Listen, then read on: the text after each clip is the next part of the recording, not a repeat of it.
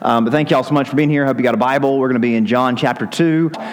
We are coming off chapter 1 where Jesus has been introduced to us by John as these three, with these three major pillars or in these three major identities. If you remember, there is the first few verses reveals Jesus as the eternal Word of God. That God, if you were to put all of his words, all of his thoughts, all of his essence, all of his heart and mind, and however you could imagine that, if you could put all of God's words into a person, if you could make those words flesh, Jesus is the Word of God made flesh. But he's more than that. We learned that he is the divine blessing, that this thing that we chase after, this desire that we have to be connected to God and to know God and be known by God, Jesus is the ultimate grace of God. He's the grace upon grace of God. He is the divine blessing, the favor that the ancients sought after, that you need, that you desire, that you want.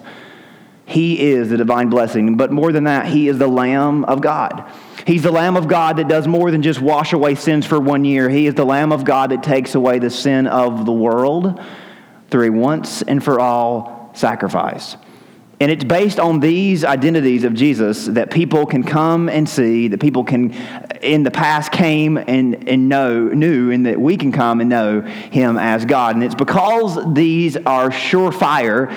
It's because these are so, established, and we have confidence that Jesus is the Word, he is the blessing, he is the Lamb. It's because these are so surefire that if we build a community around Jesus' method and model, if we follow him and if we take after him and if we present him, we can truly say to people, come and see, and that can be enough to draw people in, and that can be enough to see people's lives change. Jesus is enough to draw people in. He's the Word of God. He's the blessing from God. He's the Lamb of God, and that's enough to change hearts of people. And thankfully, because of John's gospel, we are given plenty of come and see material to use as we promote and we proclaim. And really, we talked last week about this idea that we should be able to say, come and see, and we should be an environment. We should be a community that kind of facilitates, that helps that process of coming and seeing and knowing that Jesus is God made flesh and that he has a purpose and a place for you in his kingdom. And here's what I want to talk about tonight. I want to kind of lean into that come and see talk a little bit more before we get into our text. Because, if you think about it, and we didn't talk about this last time because I think it was just kind of in the moment we didn't want to distract ourselves. But isn't it true, and maybe you thought about this, and maybe you've wondered as I've talked about this, the whole come and see mentality, the whole come and see invitation. Come and see kind of flies in the face of have faith and believe. Isn't it true that when we talk about coming and see, and that you should be able to say to somebody, come and see, then you'll know, you'll experience, you'll have a life-changing, time with Jesus.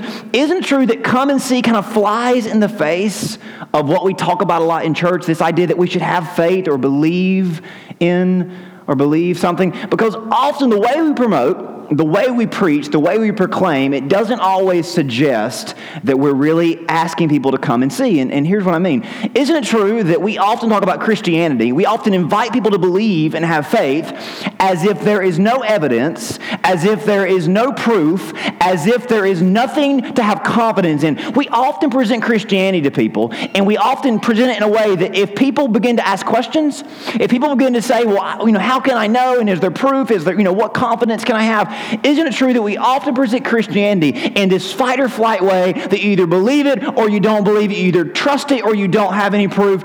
Isn't it true that we kind of present Christianity as this house of cards? And if anybody begins to ask any questions or begin to wonder, hey, what about that? And how do you prove that? And how can you explain that? We just run away and the cards fall in our aftermath.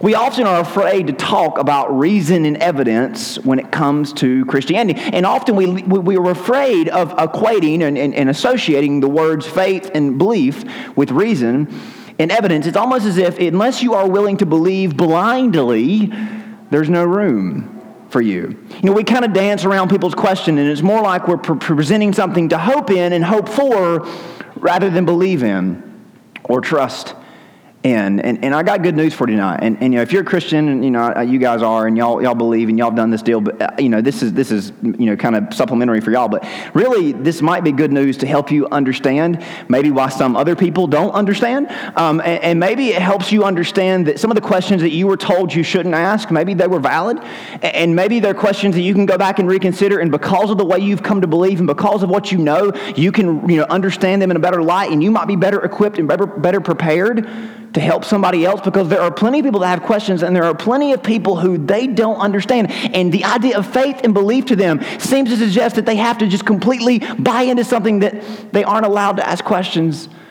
about. But I got good news. Christianity is better than that. And I think that this stems from a lack of understanding or a lack of preparation when it comes to handling the Scripture and upholding the Scripture. And you guys are the ones that God has called out to take the gospel to the world. So this is so important tonight and so essential for us as a church. John's gospel is vital in helping us get this right. And this reality is the amazing thing about John's gospel. And don't walk out when I say this, but this is really good news, so don't take it the wrong way. John's gospel is not a take it by faith or a just believe gospel. And what I mean by that is John's gospel is not, here's some stuff about Jesus, you just got to believe it, you just got to take it by faith and run with it and don't look back. John's gospel is not one of those gospels, and honestly, the Bible is not anything like that at all, and that's not the message of the Bible. It's better than that.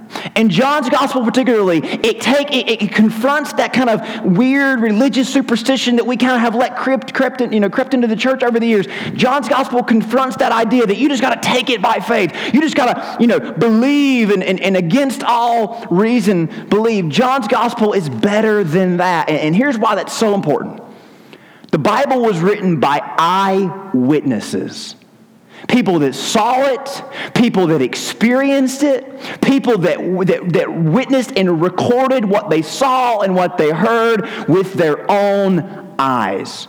And that is so important as we take the Word of God to the world, especially when it comes to the New Testament. They experience things that we can still feel the ripple effects from. But if we're not careful, just believe. And because of faith can become misconstrued into a form of magic.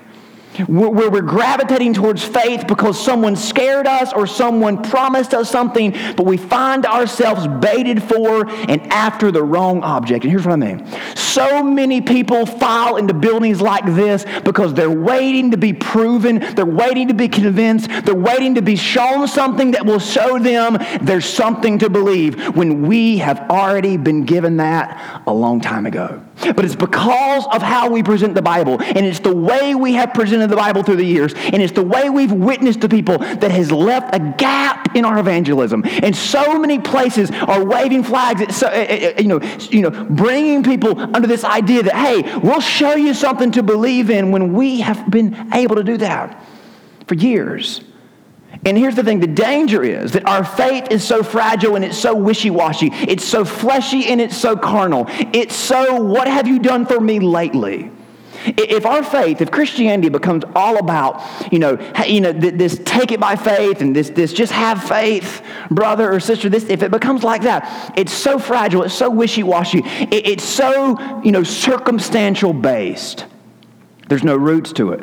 There's no security. It's not faith rooted in anything other than faith. It's this idea that maybe something will happen one day. Maybe I'll see something one day. Maybe I'll experience something one day. Maybe God will be made real to me one day, like somebody else said that he was made real to them. But we're missing the message of the gospel. These ideas that often distract people, they're not Christian preaching, that's magic or superstition. And I preach this not because I want to take hope away from anybody that's waiting on something, but because I want to give you, and I think God wants to give you, genuine faith. But it's important that we understand what we're believing in and why we can believe. And this is why John's gospel is so helpful. Because John does not expect you just to believe something because somebody said it. John says, you know what, you need more than that, and there is more than that. John does not just expect you to say, well, hey, I heard that, and maybe one day I'll get it for myself, but until then, I'm just holding on. John says it's better than that. And someone convinced John, or maybe the Spirit, of course, convinced him, but inspired him as an old man, to write down the things that he had seen and heard. And John's gospel is so unique. John's gospel is different than any other of the gospels because John is the only one, he's the only gospel writer who editorializes and comments on the activity in the events surrounding Jesus. So only in John's gospel will you read verses that come after the events, or verses that come after the words of Jesus, or verses that come after the narrative. John is the only one of the writers who will add his own words or will comment on what happened, as if he's wanting to say, I'm not just telling you what happened, I'm telling you why it happened. And John would say, I've outlived everybody, so I think I've earned the authority to say these things and to explain these things. And I want to show you how John ends his gospel, because this is very important as we get into the signs section of John. John wrote at the end, now Jesus did many other signs in the presence of the disciples, which are not written in this book. But these are written so that you may believe that Jesus is the Christ, the Son of God, and that by believing you may have life in his name. So John says, I'm not just asking you to believe and hope. I'm giving you evidence. I'm giving you proof. I'm writing what I've seen and what I've heard and what I've experienced. And I believe this is enough for every generation to come, that if you believe, if you trust, if you place your faith in what I'm telling you and the person I'm telling you about, by believing you will have life in his name. That this is not something that is free of reason or free of evidence. I'm going to give you plenty of that. Because I saw it, and I heard it, and now I'm writing it. John's gospel from here on out is set up like this. John's going to write about several key events that happened in the ministry of Jesus. And John's going to explain to us that these were not random events. These were not just events that Jesus decided to do, on accident, or, just randomly happen because he's just so powerful and he can't control it. These events were intentional signs to point us toward who he is, and they will serve as evidence. So follow the progression. These events are signs that will serve as evidence so that you can believe something about Jesus and that you might trust in him as that something, as that someone, as the Messiah of God. Does that make sense? That these things happened, and John says they weren't just random.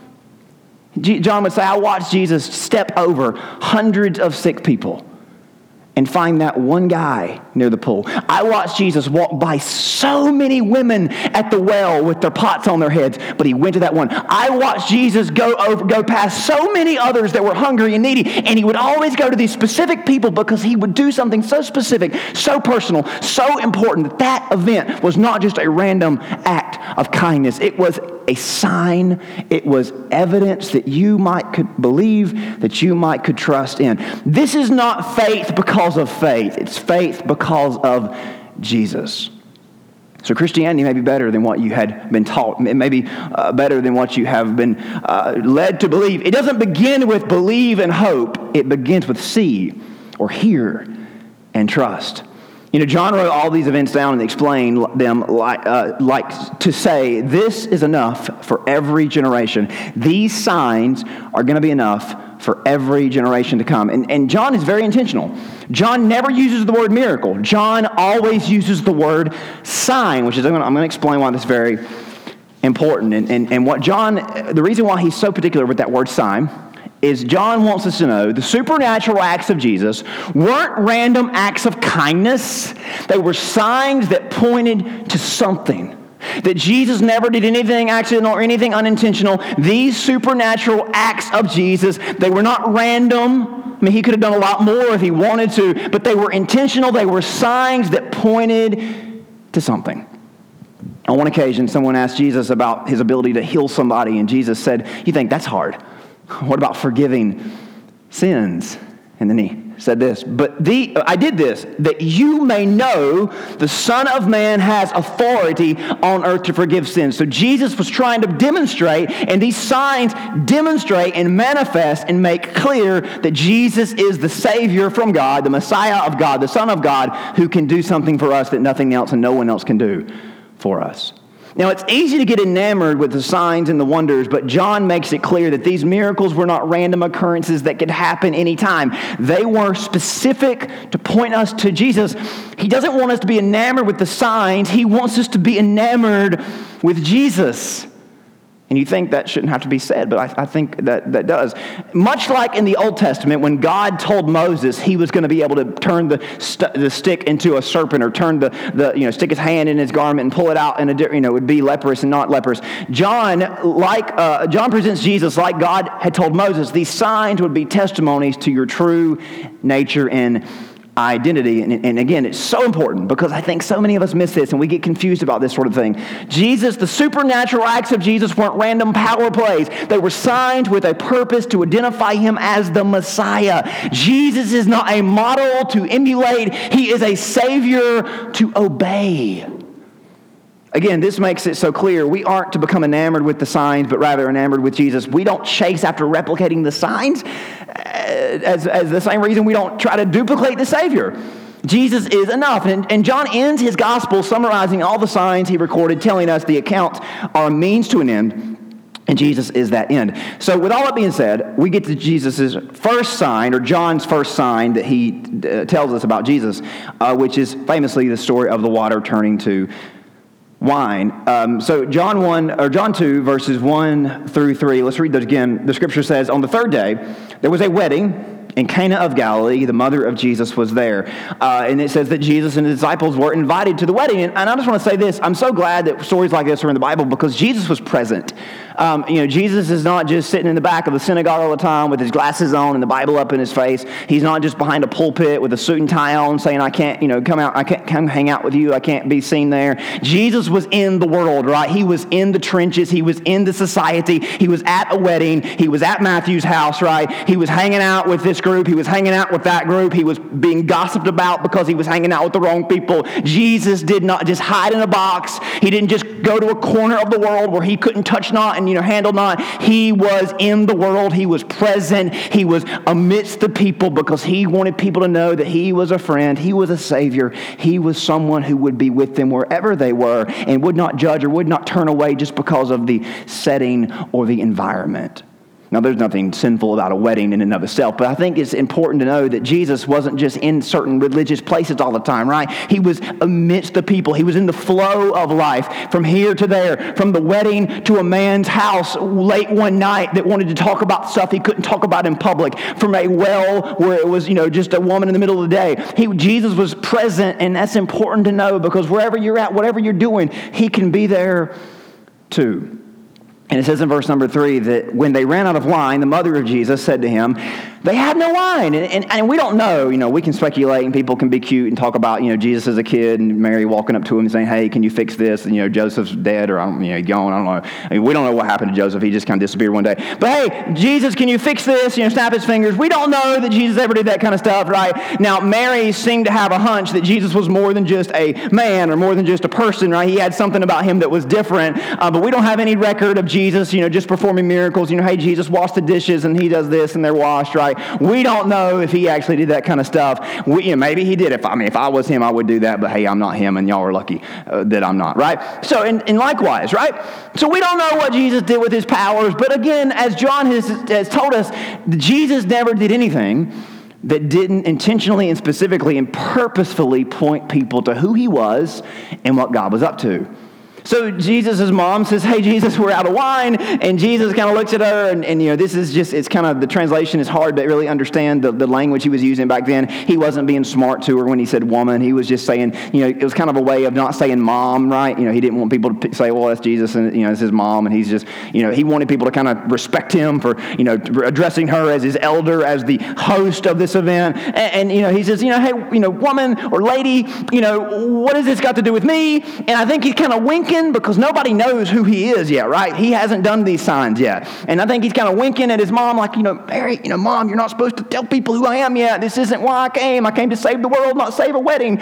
Your caterers are the problem. And we don't really know. Maybe he kind of winked at her and said, hey, this is not why I came. Don't out me as a savior just yet because I don't want people lined up out the door, for autographs and miracles, which would happen after a while, right? And Jesus would have to just literally leave town because people would line up for miles.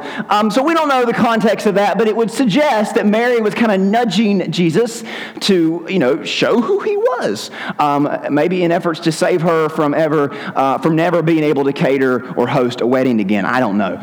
But there's more. Verse 4. Jesus said to her, "Woman, what does your concern have to do with me? My hour has not come." And his mother said to the servants, "Whatever he says to you, do it." So she kind of looks at him and says, "We're going to talk about this later." But she puts him on the spot. She talks to her team and she says, "Y'all listen to him."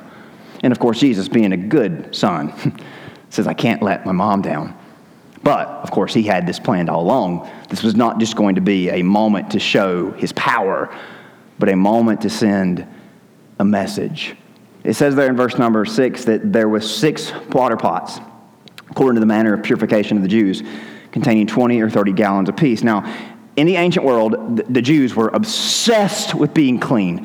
You think, we live in a world where hand sanitizer is on every corner. Man, they had it. They carried it in their pockets. They put hand sanitizer on top of their hand, on the back of their hand, right? They put it in their elbow crease. They put it wherever you could put it. But they didn't just use hand. They couldn't use that, right? Of course they didn't. But they had to wash their hands all the time. They washed their hands, washed their elbows, washed their knees, washed their feet. You walked in a house, and if you smelled a little bit off, you were unclean, and everyone else was unclean. They would inspect you if you came into the synagogue and you didn't look completely buttoned up. They would make sure that you had not gotten near a dead animal, touched a dead animal, or touched somebody else that wasn't dead, a person that you shouldn't have been around. They were so meticulous. They were paranoid with being unclean. They washed before every ceremony, before any kind of official religious event. They would have a foot washing ceremony, and a hand washing ceremony, and an elbow washing ceremony. So these stone pots would have been for those cleansing ceremonies. And to be more to the message, the stone jars were icons that symbolized the traditions that Jesus had come to replace. Of course, Jesus came to bring us something to do for us what the law and its ceremony and its religion could not do. And this is a moment that Jesus sees all of these pots, all of these ceremonially, these ways of being purified. Jesus thinks this is an opportunity for me to introduce myself to the world, to the group here at Cana, and to show them I have come to do for them what these pots, what these ceremonies, what this religion has not been able and will not be able to do. Jesus used what would be replaced to point to what would be put in place. The temporary arrangement of the Old Testament was going to be replaced by something new. Verse number 7, Jesus said, "Fill the water pots with water," and they filled them up to the brim. Very important that they fill them all the way up. This is a picture of the water provided for purification, all to the filling of the pots. It stands for the whole ancient order of Jewish ceremony. So here's what Jesus is saying. We're going to fill these pots up, every one of them, and I'm going to use this as a way to symbolize that I have come to fulfill and replace every last tradition, every last ritual, every last Old Testament standard, every last rite, every last law, every last religious tradition that must be completed for you to be holy. I have come to fulfill every single one of them because I have come to establish a brand new way, and this stuff that's just left you dead and empty and tasteless and fruitless, I've come to give you a better way. Verse number 8, it says that he said to them, "Draw some out now and take it to the master of the feast." And they took it. Now, John never tells us that a miracle took place because they all knew this story so much, and this was so prolific in the day and age of Jesus and in his aftermath. People just knew the first miracle was the water to wine. But there's no moment where Jesus goes over and does bippity-boppity-boo and turns the water into wine, right? He just did it. And it says in verse 9, when the master of the feast had tasted the water that was made wine, the master drinks the water, right? But when he drinks it, he sees it as wine. He never, there was never this moment where Jesus was like, "Oh, attention everyone, let's all, bring attention to me because I'm going to do a miracle that you have never seen before." He just did it. And then in this exchange, the master takes the water that was made wine and he didn't know where it came from, but of course people had figured it out.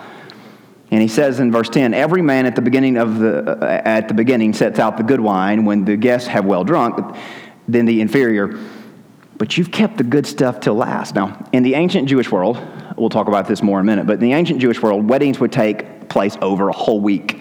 And among other things, they drank a lot. And that's what's changed, right, in today's world with weddings. That's something that people still do. But in the ancient Jewish world, they would start drinking on Monday, and they would be drinking until Friday. And as long as they got home and weren't acting up before the Sabbath, they were okay.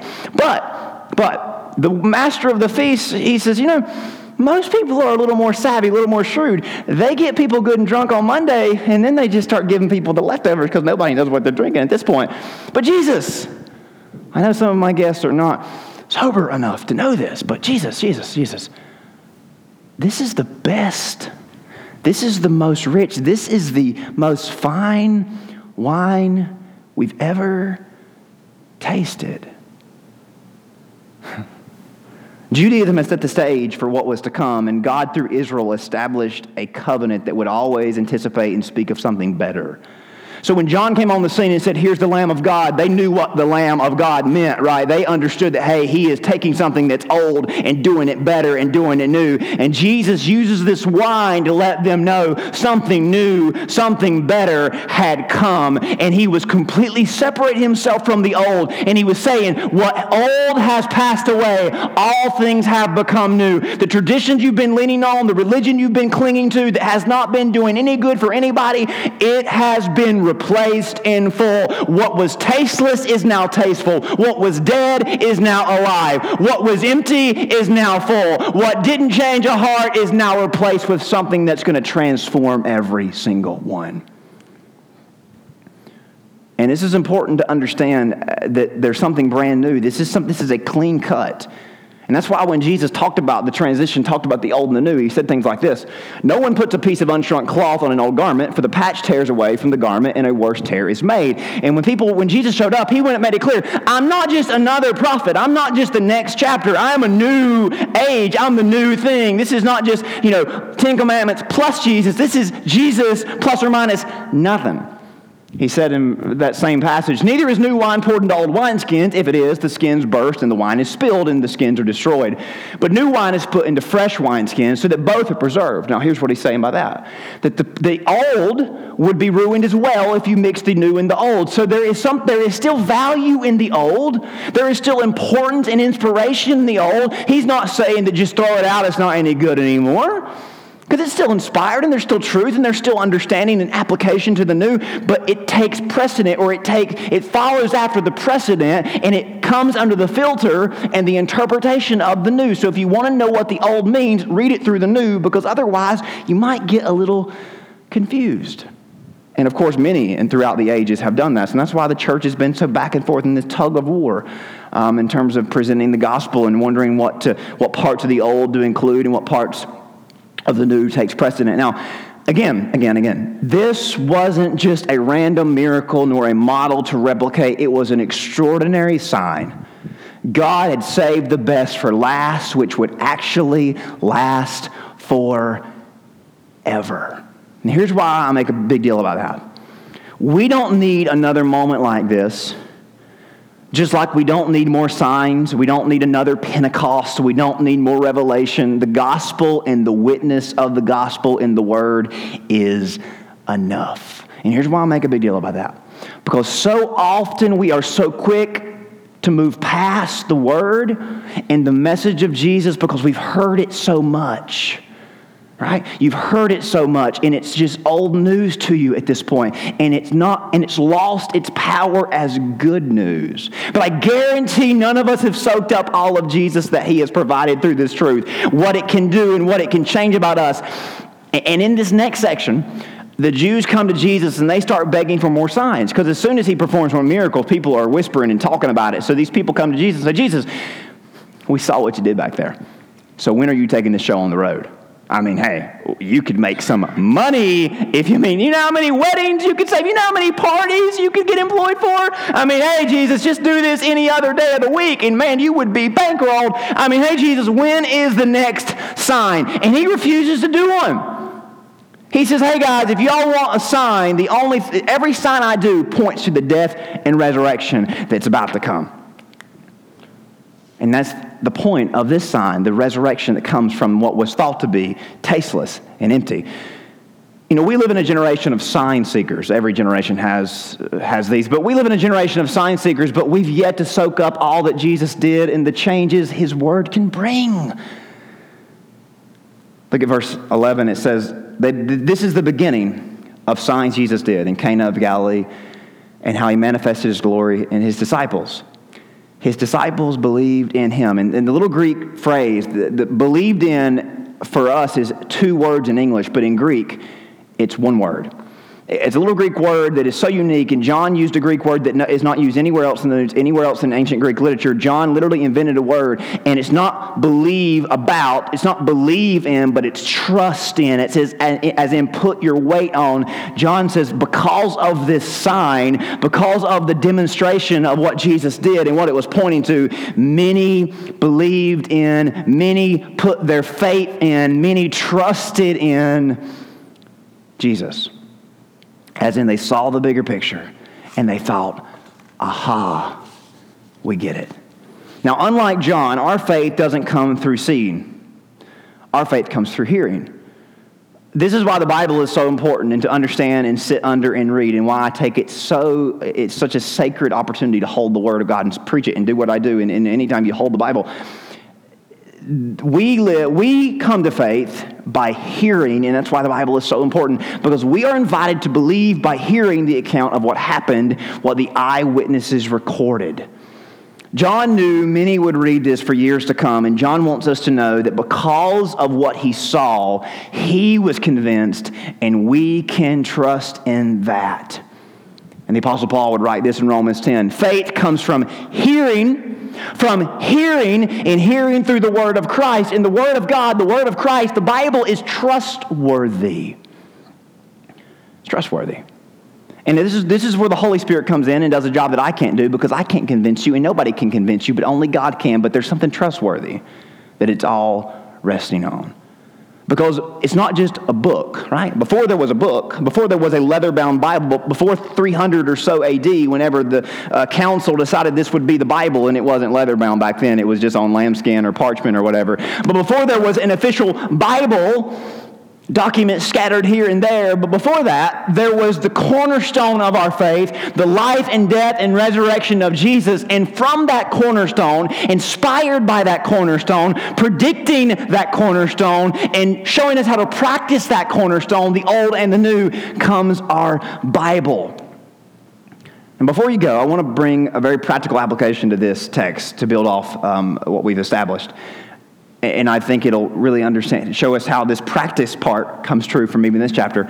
I want to talk about about what can change about our lives in light of the sign of Jesus, the sign that he performed, and what this means to us, and how we can understand that Jesus is the new wine that keeps on reviving us and keeps on transforming us.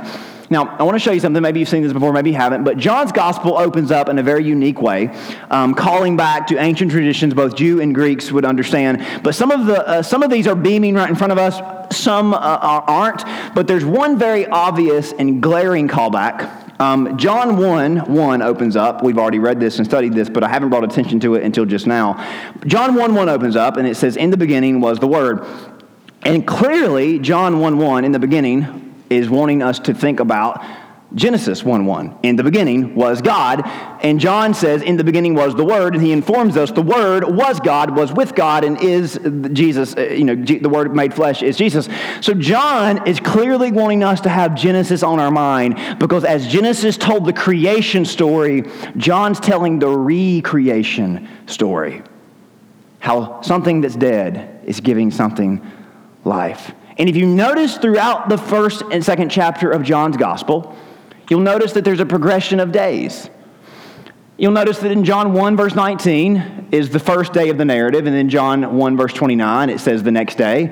In verse 35, it says the next day. Verse 43, it says the next day. And then in chapter 2, verse number 1, it says 3 days after that. And if you add those up, you have a 7-day period. In the beginning was the Word. And then on the day 1, on day 2, on day 3, on day 4, on day 5, on day 6, and day 7.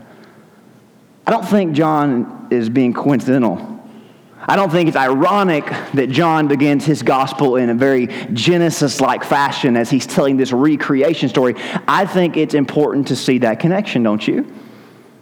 Now, from there on out, John does not mention days or does not keep track of days, just like Genesis doesn't mention days after chapter 2. But this can't be coincidental, and you don't start out a book in the beginning and not call back to what Genesis was trying to say, and you don't bring that connection. Also, John 2 is about a wedding, a union of a man and a woman, and that's a clear connection to how Genesis introduces to us to the first man and the first woman, and how they are united or married or wed from the very beginning. If you'll remember, Genesis 1 ends like this. God saw everything that he made, and behold, it was very good. It was evening, and there was morning, the sixth day. Thus the heavens and the earth were finished, and all the hosts of them. And on the seventh day, God finished his work that he had done, and he rested. He didn't rest because he was tired. He rested because he was finished, and he could, because he had nothing else he needed to do. Now, the things after that, though, unfinished creation. Creation became undone after the sin, so God went back to work. God went back to work and spent ages setting the stage and building up to what we have opened up to in John. And John 1 opens up in this Genesis-like fashion to say God is going to fix, God is going to refinish what was undone. God is going to recreate what was messed up by sin. Jesus has already been presented to us as the better, as better than the law. He's been presented to us as the Word of God made flesh. And this recreation story is being told because God had created by His Word. He would recreate all things through His Word.